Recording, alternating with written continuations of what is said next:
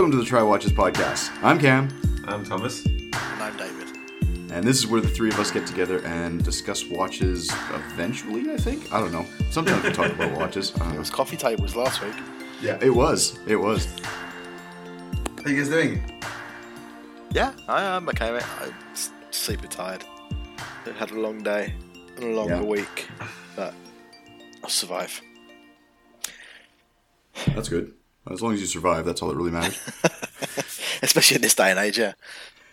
How about you, Thomas? What you been up to? Same thing that the past few weeks, I suppose. So when I'm not working on projects for my clients, I'm working on my flat. And when I'm not working on my flat, I'm working Catching on my COVID clients. Yeah. But I'm seeing the end of the tunnel, if that makes sense in English. So I'm supposed to move in either next weekend or the weekend after, depending on how things are going. So, woohoo! Are you allowed to Nice. do that at the moment? Sorry? Are you allowed to move house, like in the middle of lockdown and stuff? Do you want the official answer or my answer? You mean they're not? Surely they're the same. Oh, The official answer is I don't know. My answer is I don't give a fuck. Yeah. Right. One word different. I'll allow it. That's how my English is. How about you, Cam? How's it in the new it's dad been, world?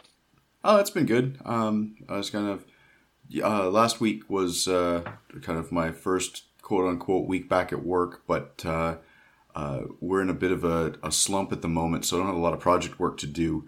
So it was pretty, which actually worked out fairly well. I had a bunch of running around and stuff that I needed to do. I had to do my 2020 taxes, and so I had to go to the accountant, that sort of thing. And then Yeah, I forgot. Everyone in America has to do their own taxes, don't they? Because oh yeah. Even though it's basically they already have all of it's just like the UK. They have all of your information. They know how much you've made. They know what your deductions are and stuff. But they still make you go through all the hoops to do it yourself and say, I think this is what I did. And then they come back and say, no, it's not. And you go, well, if you know what it is, why are you making me do it? Exactly. it's like So- stop hitting yourself. Stop hitting yourself. That's what it's been taxes. Basically it. But I guess there are like if you have the idea is that if you do work that's like that involves cash and you have to declare that income and stuff. But of course I'm here on a visa and I'm not allowed to do any additional work because if I do that they'll take my visa away. So it's like my taxes are pretty simple. It's like I'm only doing, and I've basically frozen everything else outside of the US because I'm not allowed to really do anything with it. So everything just kind of stays as is. So I'm not doing anything because that's the other thing is the last thing you want to do is mess with the IRS. If there's one institution on this planet that you really don't want to with, it's the IRS. So I'm being very, very good. I'm following all of the rules and regulations to the point where the accountant that I go to offers an additional $40. If the IRS comes back at me, they go at my accountant. So I know everything's done on the up and up because I know they don't want the IRS coming back at them either. So no. And actually, I already got the confirmation that they've accepted my returns this year. So all is good. And I only owe them Land of the free, right? Yeah. No, you got to Make pay you jump for through it. all these hoops, but it's land of the free. But so not only was I dealing with taxes and stuff, the other thing I got to deal with this last week was the DMV. Oh, I've heard about this. Yes. So Long-term this is memories. fun. So when you move to California, you have to exchange your driver's license for California state driver's license.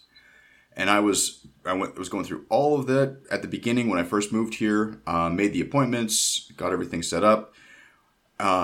Showed up at the DMV with all of the necessary documents to write my exam, and they came and said, "Oh yeah, I had to do a driver's test, and not only a written test, a practical test. You get to go and do the little drive with the instructor, and they grade you on your ability to drive. God. Now this is going to get really funny because I went through all sorts of hoops with this." So when I went in initially, they checked my passport. They said, well, we can't get your passport to scan. So we can't verify that this is the correct document. And we would need to take this and send it to the head office and have them verify your passport. And I said, I'm not going to let you do that. And they said, we agree, you shouldn't. And they said, could you please...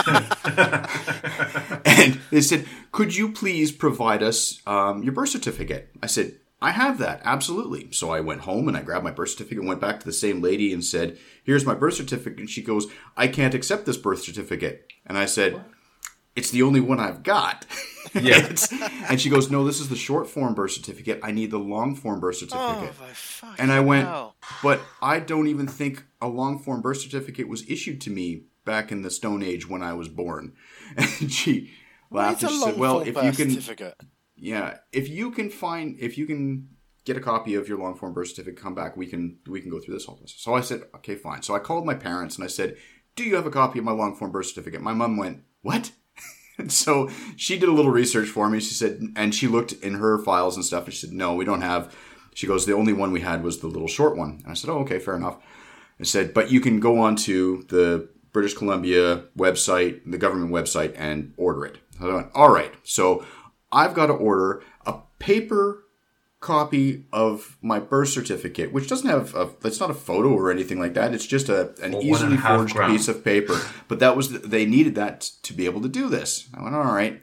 So I went through the whole process and submitted all of this and paid for it. And 2 weeks later, they sent me my birth certificate down here, and all was well. And then lockdown happened. And at that point, like, everything shut. They weren't doing, like, it was only, they stopped all examinations because everybody was like, shut it all down. And this, because of course this was March. So I just went, well, this isn't happening until this all settles down. So I'll wait the 6 weeks when everybody figured this was all going to be over. Yeah. So here we are a year later. And so about back at the beginning of February, rebooked it and actually went in and did the written exam. And you know what? There was a little trepidation because it's been the last time I wrote a driver's exam was in 1994 when I first got my driver's license.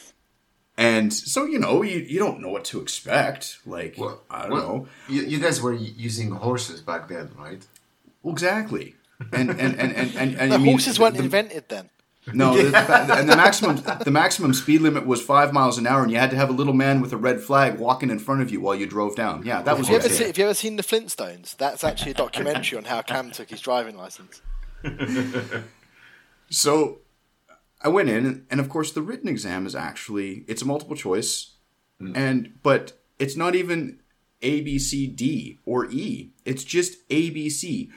You've got a 33% chance of just guessing the right answer. I'm like, okay, well that, and of course, and the questions are, if you got any of these questions wrong.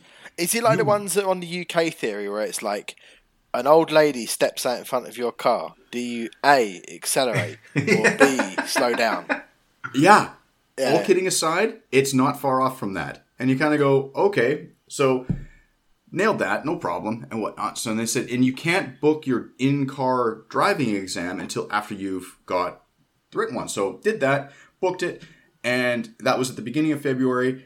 And so I had a permit that said I can drive as long as I'm accompanied by somebody with a license over the age of 18. I'm like, well, I've got a license and I'm over the age of 18, so I'm accompanying myself.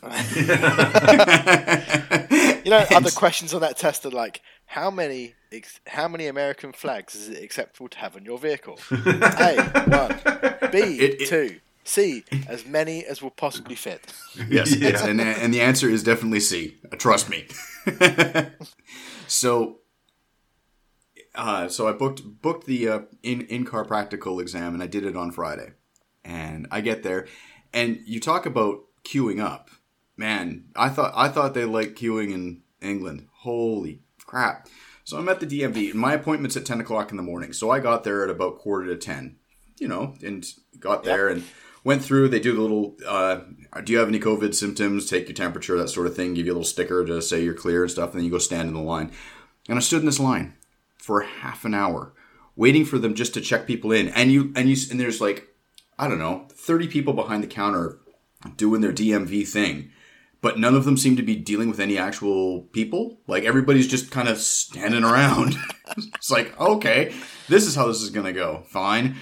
Anyway, I finally got to the front of the line and stuff. And they said, okay, yep, no, you got all this stuff. And you got, like, proof of registration, insurance, everything. Gave me the cards and told me to drive it around back and wait for the instructor. I said, okay, no problem. So I get there and the instructor pops in. And this guy, he's a young guy, probably. And I was guessing, like, mid-20s, that sort of thing. He pops in and he comes in and he asks you, he goes, okay, left turn signal, right turn signal, like, and I had to give the hand signals as well. That's the other thing you got to do out here is what? Yeah, no, it's one of the stipulations. Not that hand signal. Hand signals. What are they prohibition era? They've still got to show where you keep the rum underneath the back seat. Something along those lines. Yeah. So, anyway, go through that. And he pops in. He says, "Okay, and now we're gonna just do it and do the driving test." Now, I'm fully expecting to parallel park and all of like merging onto highway traffic, all the stuff that you should know. Like they find like a roundabout or something like that you'd have to go through. Although there aren't really. There's like 2 or 3 of them in this city anyway. Everything's a 4-way stop here, so. And you kind of have to drive out of the way. But they've got this route that you take. So I'm driving along and he goes, okay, when you come up to this curb, can you just pull over to the side? And I said, okay, no problem. So I pulled over onto the curb. He goes, and made sure that like there's a couple of spots there that, like they had a red painted curb and stuff. So I was wondering if he was going to like ding you if you stop at the no go zone or something like that. So I shot past that and stopped. And he goes, so I come to a stop and he goes, okay, we've come to the backing up portion of the test. I'm like, all right. So he goes, could you back up in a straight line? Sure, no problem. So turn around, back up. And he's like, okay, no, perfect. Carry on. So went on. And of course, it was all, other than him giving me instructions as to where to go, dead silence in the car. And pull up and I finally come to the end of it. And that was it. Like the backing up portion was probably the hardest part. And it was just, Was the next thing like, whilst you're driving, I'd like you to check the Glock in the glove compartment and make sure the safety is on. If it's on, you fail, because it must be off to protect yourself and your family at all times. So I pull up and stop, and he goes, yeah, no, you just go back into the place where you are. They'll give you your temporary license. Your real license will arrive in the next 2 weeks. And I said, oh, okay, great. No, thanks very much. He said, just out of curiosity, he goes, I don't want you to take any offense to this. I said, oh, no, go ahead. What's up? He said, I have a sneaking suspicion that you've been driving longer than I've been alive. And I looked at him and I said, are you 25?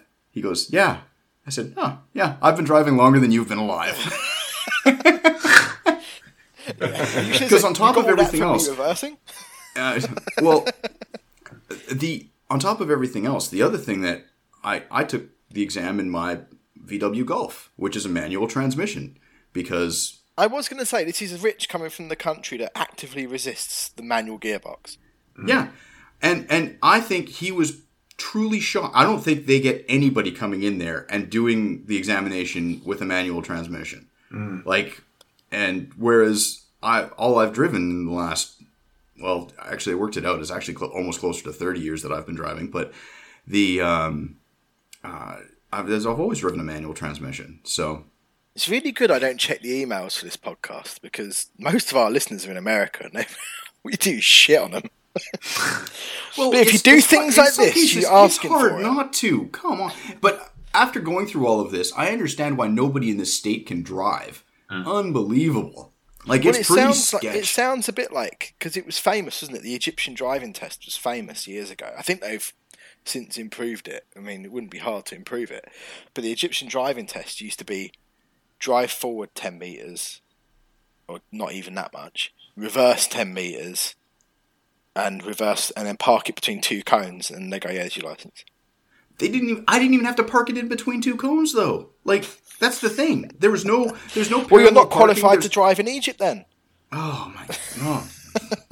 The thing is, it's stuff. There's no equivalency agreement. Like, where you just go, right, I've learnt to drive in a country that isn't the Western Sahara territories or something like that. where there is no laws. Yeah. I learned to drive in Canada and then been driving in the UK, and they go, "Oh yeah, that's perfectly reasonable level of driving." Yeah. I know. And that's the thing. So, and I think back to when I did my exam when I was 16, and I actually did my first written exam when I was 14, because in the province that I was from, you could do your learner's permit when you're 14.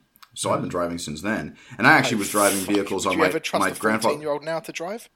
What's that? I would not trust a 14-year-old to drive now. Yeah, too busy on Snapchat and Instagram and fucking. Well, that's the thing. Actually, on the examination sheet itself, one of the things that they can tick off that it's an automatic fail is if you interact with a device to distract you. I'm like, who would be dumb enough to answer their phone in the middle of a driving exam? But the fact the question is there must mean it's a very real possibility. But I basically equated it to, like, if based on the examination here in the States, getting your license in the UK or Canada or probably France as well at this stage is basically the equivalent of getting your driver's license there versus getting an FIA Group A license. That's kind of the spread, I would say. But in France, you can fail your test for inappropriate transport of a baguette, so, you know. Well, you could spill your wine, too. You don't want to be spilling your wine. No, we had the same question. Rather than the Instagram, is like, is he having a wine glass when driving or not? Yeah, which wine glass is appropriate while driving? No, I mean, I tell you a champagne flute. This is hardly only in the evening. I passed my car driving exam in France, but then I got my motorcycle one in UK. And after exchanging with my motorcycle friends in France, actually the UK test is slightly easier than the French one. Yeah. Well, is that because in the French one you've got the added weight of all that garlic around your neck throwing you off balance? Well, my brother-in-law did his motorcycle license down here as well, because he had to go through the whole thing, and he actually managed to get in a bit before I did, and he was under a bit more pressure to get it done because his license in Canada had actually expired. Right. So he basically needed the driver's license, otherwise he was an unlicensed driver all around. And he had to redo his because he's got his motorcycle down here as well. And he said it was easier down here than it was in Canada, but it definitely sounded a bit more, at least you had to have some level of skill to take the motorcycle exam here. Like it wasn't as ridiculous as the car driving exam. Yeah. Oh, actually, I have a good question for you, Dave, as well, being the British guy here. All right, follow my logic. If you pass, here we go. That's a challenge. Yeah. If you pass a test, let's say a motorcycle test, normally this test is to check that you're able to do whatever is required from you on the motorcycle, right? Yeah. Then explain me why you can't actually have a passenger on your motorcycle or go on a highway without a license. What? What do you mean? They don't train you to have a passenger on your motorcycle. They don't train you to go on a motorway or highway or whatever you guys call it. Well, it's the same with cars, but I think you can. You're supposed but to have it's the optional. license to get in there. It doesn't make sense. You can, but it's optional in the UK because they don't teach you to go on the motorway in your normal test anyway. But then some people pay to do what's called a Pass Plus. Okay. You do that, and then you can tell your insurer, and they won't charge you £1 billion for your first year of insurance. Yeah, I didn't do it. I didn't do it because I couldn't be bothered. I just wanted to drive around. Yeah. Well, and that's the other thing, and I do kind of agree with you, Thomas, because one of the things that I would have thought is essential for learning how to drive anywhere is to merge onto a freaking motorway. Yeah. It's not part of the exam at all. Like there's no, like I went nowhere near a highway when I was like, it was all within the neighborhood. and it's a quiet neighborhood too. It's not like there's any other traffic around. Mm. I did, and the funny thing is I did actually get 2 demerit points on this exam, and I looked at it, and it said if you get 3 demerits, you fail. And I went, oh, but the first part is like the 3 demerits of the checklist you fail. So the checklist is only 5 things long, and that was the hand signals, and you had to show like your hazard lights, your emergency brake, your windshield wipers, and what was the other one? Considering it's your own car, you yes, yeah, exactly. You're in your own car. He goes through that whole thing, and so you could get 3 of those things wrong. Yeah, but you still pass. Where's the steering wheel? It's very important you realise they put you through this much strict testing and training because a car is a dangerous thing that could kill someone else. And they're very serious about things like that in America. The people who have objects that could kill other people or harm other people, you have to have strict training and tests and checks in place. It's all over. I can't think of anything where that isn't the case. Yeah, you're right. No, you're spot on. They are very strict when it comes to that sort of thing. So, anyway, you were allowed up to 15 deductions on the actual driving exam. I got 2. Is not opening your eyes one of them? I don't know, but I got 2, and it was for left turn signal and right turn signal while changing lanes. And I think he docked me because my Golf has that quick change where you click it up once and it clicks 3 times and make your lane change as opposed to leaving the blinker on. So I was doing that to change lanes, and I think he wasn't paying attention while I was changing lanes. He didn't notice that I actually signaled, so he docked me both times. I've got a question. Shall we do a wrist check? Because we've been talking about driving tests for 25 minutes. Oh, yeah, sorry, yeah. I think people are probably listening to this going, what the fuck? That's a good point. They wasted valuable time downloading this podcast, and they're talking about fucking driving tests. Come on. They've wasted valuable time downloading this podcast anyway. Because people are downloading this podcast because they got all that to do, right? Only because they're in lockdown and got no other choice. Exactly. So, a wrist check. Cam. Right. What are you wearing? Today I am wearing my Black Bay. So, it was my lucky watch that I wore while taking the test, just so that, I passed. Thomas? I'm wearing my Panerai. It's a Panerai from somewhere. Oh, is that the one that's similar to yours? My uncle's Panerai? Yeah, exactly. It's the one that's similar to an actual Panerai, but not. Exactly. It's just adjacent to. Exactly. That's the reason why I call it the Panerai, because it's Vietnamese Panerai. Not a Fanerai then. Yeah, exactly. Damn, I should have been wearing the other one. Yeah, absolutely. Yeah. Well, yeah. So let's not mention this one. Anyway, one it's of these things is not like the other. What? What do you got on, Dave? If only we were. I mean, if only we were in the same place, I would have tried to exchange them, see if you can see the difference. No, they do an eye test at the DMV. He would have spotted it. Yeah. No, I've got pretty good eyes. and I know how misaligned that you've pointed out how misaligned that number 1 is on your dial. Yeah, anyway. That's true. Sorry, Dave. What do you got on? I got my Black Bay on as well. My Black Bay 36. Oh, nice. Yeah, that's a good little watch. So, other than driving tests and everything else that's been going on for us, what's been happening in the watch world? Has anyone bothered about anything this week? I'm not really bothered about anything, but you found something, Thomas? Yeah, I recently seen some, well, let's call it teasing from Ming. Have you seen that with Black Badger? Oh. If not, you're going to love that. I did see that. Okay. Yeah, that's pretty cool. I have Black Badgers like post alerts on Instagram, but I must have missed that one because I've been quite busy this week. Ooh, I do like that. Yeah, that's a good super looking cool dial. So, well, we'll put it on the note, obviously, but it's has the classic DNA of Ming. Thanks Dave for introducing me this brand, which I didn't know, and I'm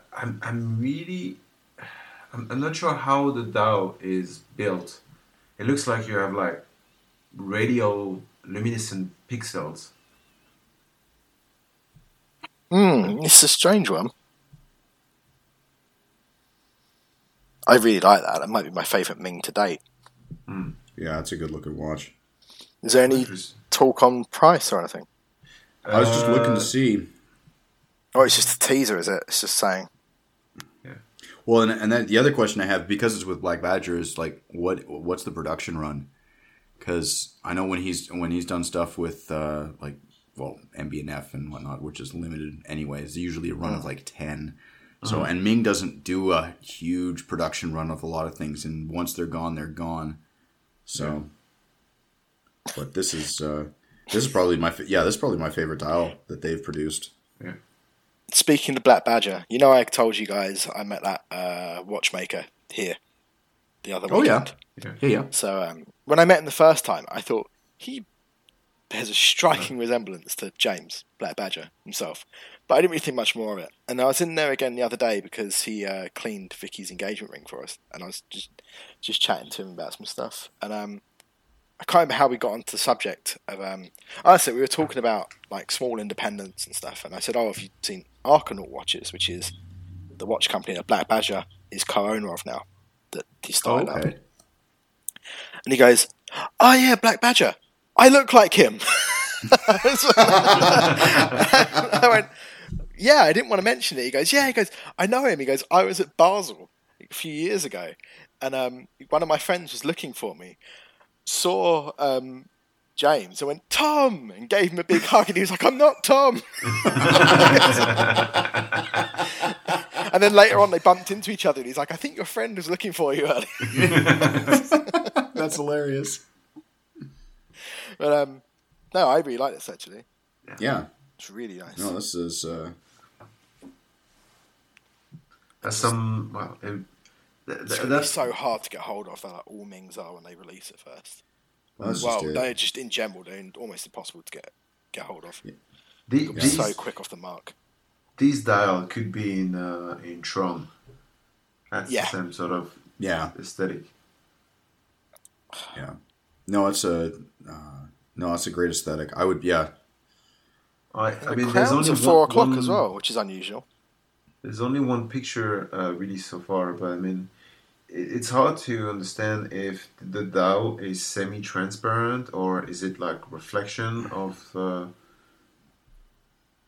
Surely there's 2 layers because you see the hour markers reflecting into the dial.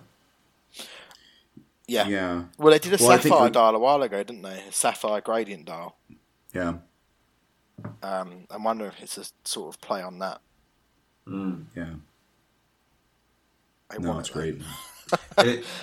Anyway, we should order 3 of them whenever they release. Yeah. I do want it. I think Cam's next in the market for a watch out of all of us. Yeah, probably. What's the red button? Is it a chronograph? Yeah. I'm just looking. There's 2 seconds hands, and there's a red pusher. There's split seconds. I don't think it's split second. Maybe it is. Yeah. In the dark, you see at 11 and at 1. So that's going to be really interesting what that actually is, because that looks like it could be a mono pusher. Yeah. Unless it's like a bullhead, but I hope not, because I don't like bullheads. But I did wonder, because I didn't even notice that to begin with. I just saw the crown at 4 o'clock, and I thought, that's unusual for a Ming. But oh no, I really like that. That's dangerous. Yeah. I have a sneaking suspicion that is not going to be inexpensive. Yeah. Yeah, I can see that being. I really like that. It's a very good shout, Thomas. This totally passed me by, but yeah, I blew right over this. I don't know how I missed this. This is great. I like the case back and everything, the triangle cutouts and stuff like that. Really cool. Yeah. Good shout. Can you please send at least one just for review? We promise we might not will sort of maybe send it back. The first watch we ever get sent for review, and we really swing for the fences with asking for that one. Yeah, maybe we could talk to Roger Smith and see if he can send a couple over as well. So I think we probably might struggle with getting people to send us things for review, because where do you send it? There's 3 different countries to deal with. That's true. Yeah. It's not as though it's not easy for us to pass it around, that's for sure. Yeah. Are you justifying the fact of sending 3 of them? I'm sorry, it's not easy. You need to, if we have to review it at the same time, you need to send 3 of them. Yeah. Right, I'm gonna. Anything else? Yeah, I'm gonna bring up something, and I know everyone's been talking about it, but let's just give it a very quick mention, because it is the kind of hot thing, especially on the UK watch scene at the moment, is the new Fears Brunswick in platinum. It's expensive. Yep. It's platinum, but it's expensive. £28,000 expensive, which is a lot. I don't know. I mean, I get it. It's platinum. I like the look of the Brunswick. I'd go for the platinum dots over the diamond dots on this. I don't know how I feel about there being a diamond in the crown, but that's because I'm not a very big diamond fan to begin with. And I'm only going to gloss over this quickly because I know it's been flogged to death on every other watch podcast going at the moment. Yeah. I like it. I don't know. I mean, I don't know how much platinum goes for. And I know there's a lot of work that goes into this, but I don't know if I would pay £23,000 of premium on it over a steel one. The thing, well, platinum is my understanding to machine it and work with it, and it's a temperamental material to work with compared to even gold and steel. So that's why like platinum watches tend to drive a bit of a premium, is just because it's just temperamental to work with. As is my understanding, I'm no metallurgist. I have no idea if that's actually the case, but I have heard that. Platinum is a raw material. Sometimes it's sitting above gold, sometimes it's not. I don't think it is right now. I think gold is actually worth more at the moment as a raw material. Yeah. But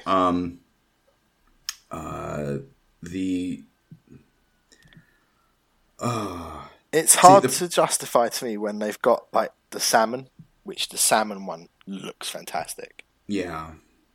Now, it would have, for me personally, if they're going to do a metal like this, yeah, they should, like, the dial should be, this is going to be one minor critique, because don't get me wrong, it's a lovely dial. The two-tone gray gradient dial on this looks fabulous. It's a great looking watch.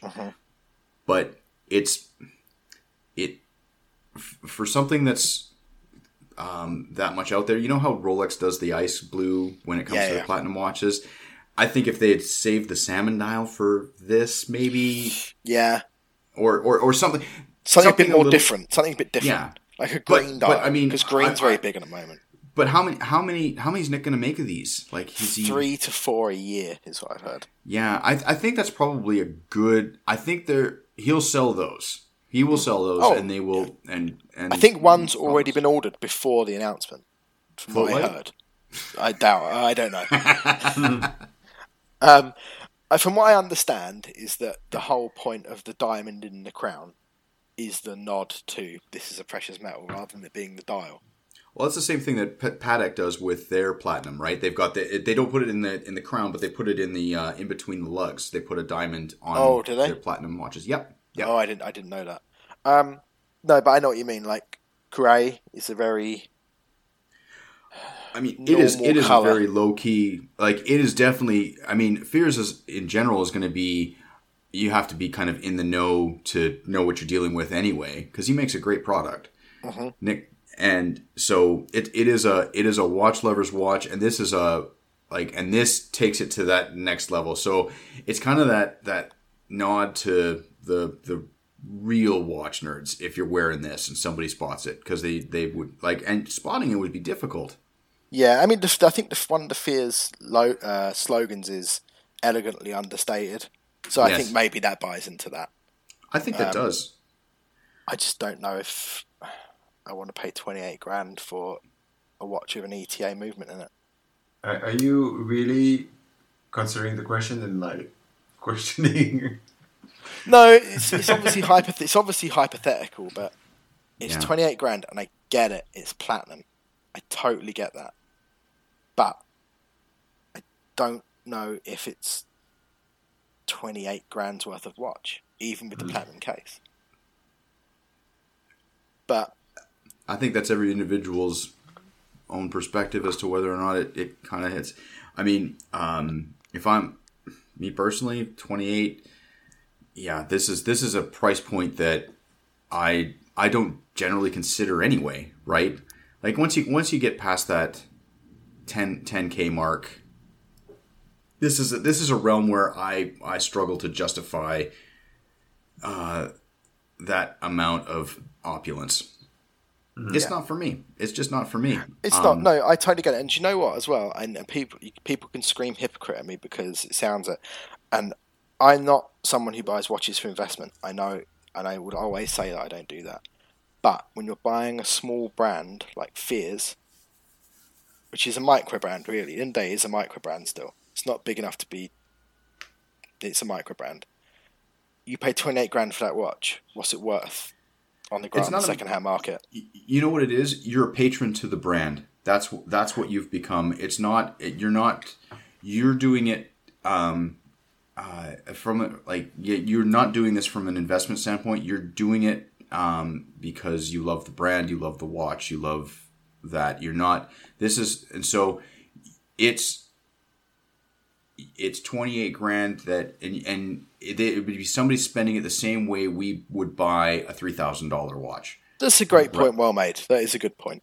That is a very good point. I think I'm so jarred by the figure of 28,000. I just can't get over that. Yeah, I think somebody who's in a financial position to be able to, who views 30 grand the way we view 3 grand, right? That's kind of that's what you're looking at here. So somebody who's got that little bit of is that much more disposable income, and they're not concerned about it. They like the look of the watch, and that's just it. It's a great looking watch, and even the idea of your comment about it just having an ETA movement, that doesn't even really bother me that much, to be honest. I think Nick does a great job with his movements. He does a full teardown. He regulates everything. This is decorated and plated in platinum as well. This movement, I should have said, actually. So that is good point. Yeah. So when you're getting to that level of detail, the fact that it's a quote unquote off the shelf movement, I think that's a bit misleading when it comes to a lot of these things.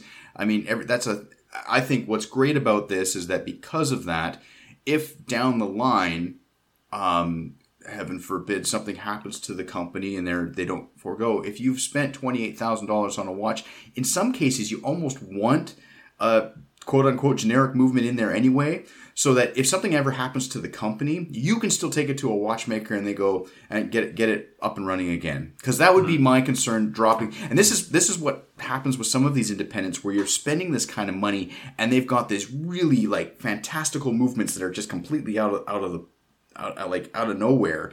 And there's only 30 of the watches on the planet, and there's one guy and he's 78 years old that can fix it.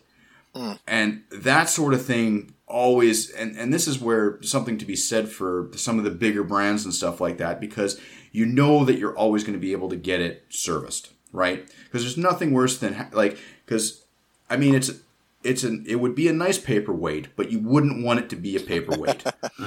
Very good point. And yeah, sorry, carry on. What were you saying? No, I think, and that's pretty much it. But no, I tip my cap. Honestly, it's it's a good shout. Like, and I think he's done a great job over the last 5 years, reestablishing and building this company up. I give Nick his due. He's got some fucking balls to do this because it's yeah, heavily saturated market, and he's really like I said, I think it's more the price is just a mental speed bump for me. But if you've got the money out there, if you've got the money and you like this, you should buy it because it's a great company and a great person to be supporting. Yeah. Well, the fact that he worked stock and shelves at Asda to keep his watch business afloat is brilliant. And the fact that he was able to, going through all of this, to keep his staff going, I mean, the man puts in the effort. So, and there's something to be said about that. And I think he does produce a nice product. I think it takes balls as well in the digital age to go back to what is essentially old technology that mechanical watches are, and really fucking swing for the fences with it and go, right, I'm going to do this. I'm going to do it how I want to do it. Yeah. Fuck it. If you've got 28 grand, buy it. I just don't have 28 grand. Someone go buy it for me. Well, you sell your Snoopy. Yeah. There you go. Someone else go buy it.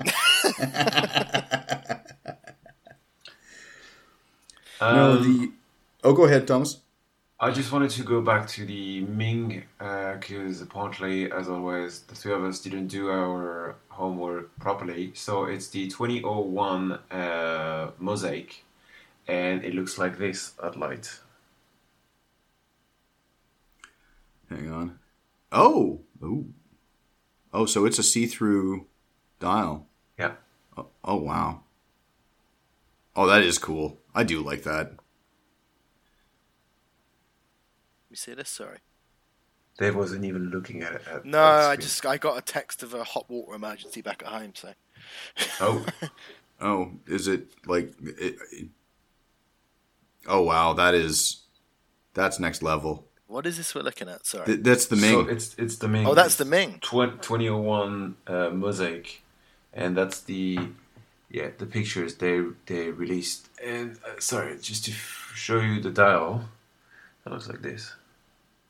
Damn. That's really cool. That's next level. Yeah. Okay. No, I already know I can't afford that. Yeah, there's I know I can't afford that. Speaking of 28,000 pounds, yeah. I mean, there's no price on it yet, but anyway, yeah, that's. If you have to ask, you can't afford it. Yeah.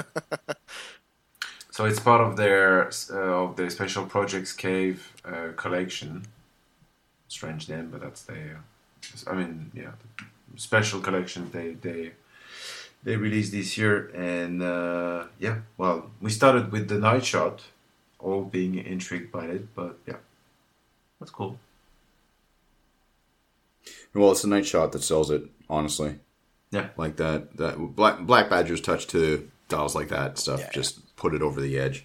But speaking of going from something that's super legible to something that kind of irks me every now and then. Oh, I know exactly what you're going to talk about. Good. Is it black on black? It is. Is it the All Black black on black? And it's called Omega? Yeah, it's a fucking pain in the ass. So they did this with the Speedmaster ceramic a while ago. And I think we all tried it on at one of the watch events. It was either Red Bar or Time for a Pint or something like that. Time for a Pint. I remember it because I remember there was a guy very angry about it. Well, and a thing that I was like, oh, okay, that's really cool. Like, I guess when it looms up, you can, it's really legible. And he went, oh, there's no loom on this watch. And I went, but you can't read it. I always thought the Daytona was a difficult watch to tell the time on, but the black on black Speedmaster, and I'm talking about the Speedmaster, not this new Seamaster that they've now come out with, but I'm looking, and I haven't seen, is there loom on this? Probably not. This new Seamaster. I'm looking at it and I can't see, I haven't seen any loom shots or anything, and I've looked at a couple of different sites and I haven't And I don't care, because it looks terrible in the daylight. Yeah. It's just, why? Like, why? I don't understand. It's taken a great professional watch and turned it into a fashion watch. Yeah, that's exactly what they've done. Yeah. Like that's like a movement watch, all blacked out like that. Ooh, that's a bit harsh. Accurate. Am I wrong? Bit harsh. I say, where is the lie? What was your last comment? I didn't hear that. It's like a. He said it's like a movement watch. MVMT. You know those cheap fashion watch things that they say are great value or something like that? I don't know. The Alibaba Express watches that they charge $300 for or whatever. Yeah. No, it's terrible. What's the fucking point of a dive watch like that? I think the next thing to do, if you want to push the concept, take the Sam Seamaster and paint it into Vanta Black. So there you go. Yeah. Vanta Black, dial, hands, everything. So you can't even recognize the. You know what? I bet you Moser will do it. Moser will come out, do a K shape like that, and do it all in Vanta Black. Thing is, it's just that really does annoy me because what is the point in a blacked out dive watch? Well, you could the pretend whole point of a dive watch, and it's part of the ISO requirement, is the visibility and legibility in darkness. Oh, you mean like so you'd have contrasting hands and markers so you could tell what time is? Just fucking. And they're asking $8,600 for this. It's because it's a ceramic one, isn't it? It is. Yeah. So the thing is, it's so dark you won't be able to see it. So you bang it on something and you shatter the ceramic case, and then you just shit out of luck. This thing is $1,500 more than the new Sapphire Sandwich Speedmaster. Yeah, black paint is very expensive. Fair enough. I'm going back to collecting coffee tables. Uselessness is very expensive. It's because if you're stupid enough to buy that watch, you're dumb enough not to realise that they're ripping you off for an extra $1,500 too. It's called hedging your bets. Oh, okay. Well, Omega does a good job of that. I've got something else I want to talk about, actually, I've just thought of. Have you watched Adrian's new video that came out today? No, I haven't. I haven't had a chance to see it. It was because was last week the Audemars Piguet? I can't remember.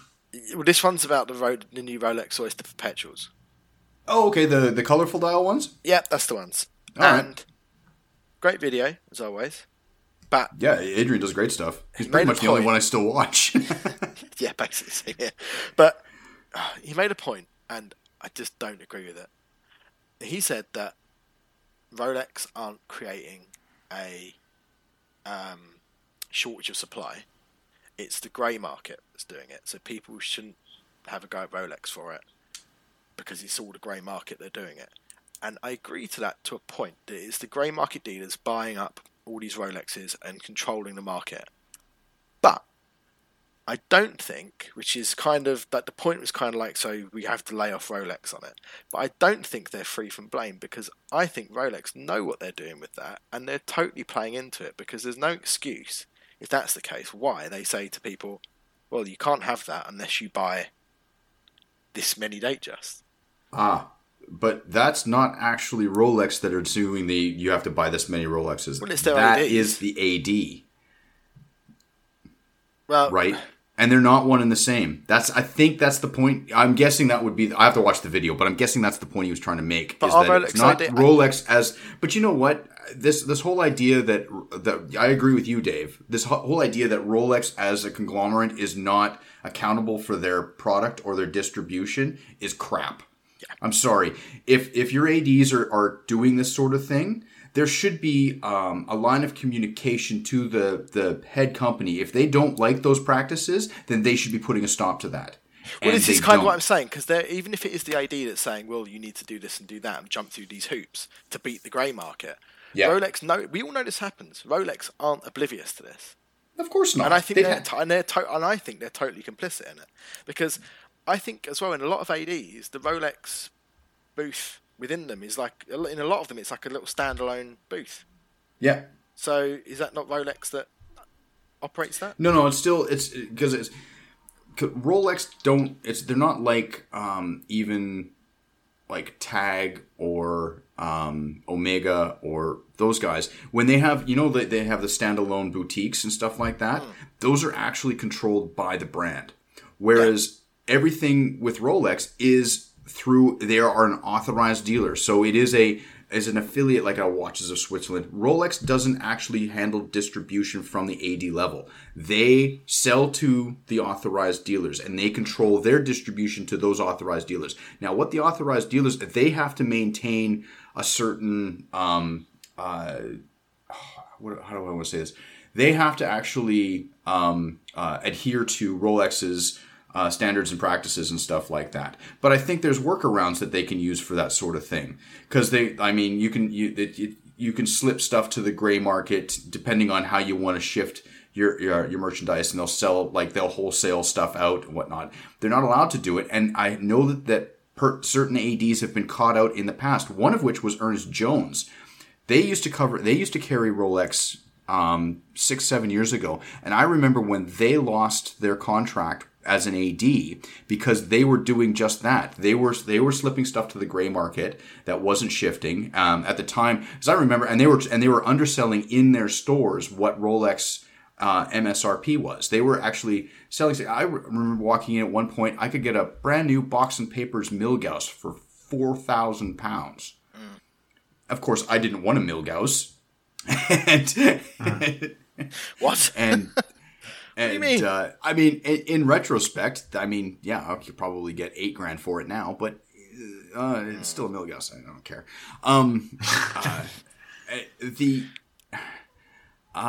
So I agree with you, Dave. I think they do pay attention, and they do like to make an example of one person, because there is some dealer. I can't remember. I never actually read the story or something like that, but I did hear that there was a dealer that was shifting stuff to the gray market. Well, they were basically selling themselves the watches and then flipping them on the gray market for double their value, and obviously the stainless steel stuff, right? Like your Submariners, your Daytonas, that sort of stuff. All the stuff that's basically going for 2-3x MSRP. Why wouldn't you? I'd be super pissed as an AD if I can just go out and all I can do is sell these things at their absolute MSRP, which is what Rolex dictates, and then have some other gray market jackoff come along and get 2-3x what I just sold it for. I'd be pissed off if I was an AD. So why wouldn't you try and skirt the issue and make that bank? So it's just a vicious loop all the way around. And then of course, you've got idiots like us sitting around talking about this shit. It hypes it all up all over the place, right? Because it's all clickbaity, because everybody wants to talk about Rolex, because that's all anybody gives a shit about. And we just continually, perpetually make Rolex this thing, right? And all of a sudden, everything. So you're saying you want to change the subject? Huh? So you're saying you want to change the subject? Well, no, I mean, I hate Instagram. I'm just gonna go back to the previous watch we were talking about. Yes, there is. He always goes backwards. Because it's like a sandwich. It's always like a sandwich of topics. We finish on something. Because and one, bagging, and then we always do this, and we go back. If we make a mistake, then we should go back and fix it. Right. Do you want to edit this? Okay. So the Black Seamaster has some Luminova. This is not a shot. This is an explanation. A screenshot that I got from Omega video, and they say that yes, on the hands and on the inserts you have super but on the bezel, on that pip, there's no room on that. I think so. No, I think there is. Oh, is there? Doesn't look like. That's fine, but at least now we are correct. I take back everything I said. I still hate the watch. Yep. It's like having a glow in the dark dog shit. Great. So much. It's literally right. Since we're back on this watch now, we'll stick with it. Yeah. Now I have another topic. All of the things that people have asked Omega to do with the Seamaster Professional, That's never been one of them. No one's ever said, "Oh, Amiga, can you please make an all black one that we can't read the time on?" Everyone says, "Can you remove the helium escape valve?" And Adrian did this in his video. Yep. And it's all these things people have been asking for, and Amiga have gone, "Nah, let's make it all black." Like, why? Hey, all of these, like, it was the same thing with all of these watch companies do that because they control it. So, and I don't know. Okay, Dave. I hate Instagram. Dave, Thomas, take us back to 2005 on something else. Now we have to go back. To No. Get me out of this loop. I want to keep you on Amiga, but brings more enthusiasm after the semester. Okay, I'm in. I would be surprised, Dave, if you haven't ordered this yet. Oh, the NASA straps. Oh, yeah, those were released. I was thinking about it, but I've got my Gas Bones Velcro strap. Yeah, but you know the point about straps? You can exchange them. You can. But I've already got a mountain of packages in the UK that have been turning up over the past year when I haven't been at home. It's gonna be like 3 Christmases when you get home. Yeah, I know. And because Vicky went back today, I was like, right, just to let you know, on the dining room table there is going to be a small mountain of boxes, and I had to list through everything that I bought, and I got berated for this isn't verbatim, but filling the house with more shit. Oh, she said it worse than that, did she? Those Omega straps are really cool, actually, and the fact that and to get NASA to sign them, because that's the one thing, and we discussed this when I bought that G-Shock. The whole thing with NASA and having their logo associated with like another brand. So it's interesting that they were able to produce the NASA Velcro strap with it saying Speedmaster on the other side of the strap. Now, I don't know if they've put the NASA logo on that other little section of the strap to kind of separate the two. So it's... right. Because when we discussing the fact that like NASA can't be... Because it's a government-run agency and stuff like that, they can't be... You can't be co-branded. Yes. That's why the G-Shock doesn't have G-Shock next to the logo or anything like that, does it? Yeah. But I will say this, the Omega strap, the NASA strap, is more expensive than what my G-Shock was. I'm literally here trying to find out the price for right now. It's $190 US. $190? Yeah. That's like 170 quid? It's an official Omega strap. They're like, you look at their NATOs. Their NATOs are all over $200. Fucking an official Omega strap on. They've shafted you for that price. Well, you know this. You looked at getting an OEM strap for your DeVille. I did actually. That's a very good point.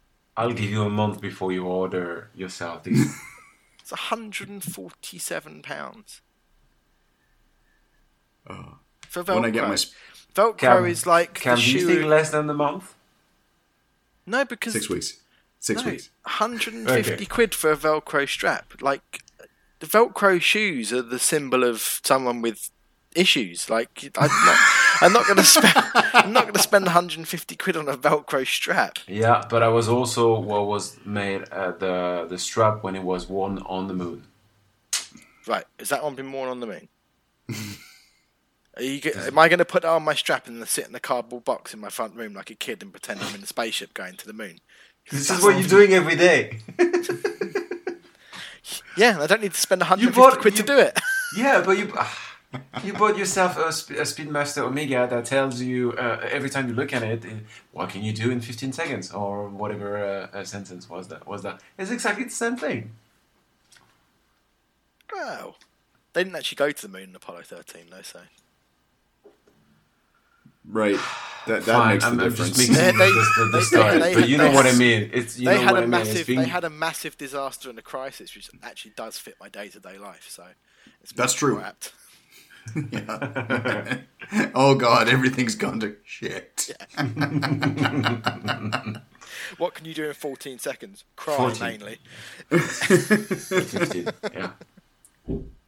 failure is not an option. Well, I'm pretty sure it fucking is. It might not be an option, but it's definitely an end destination.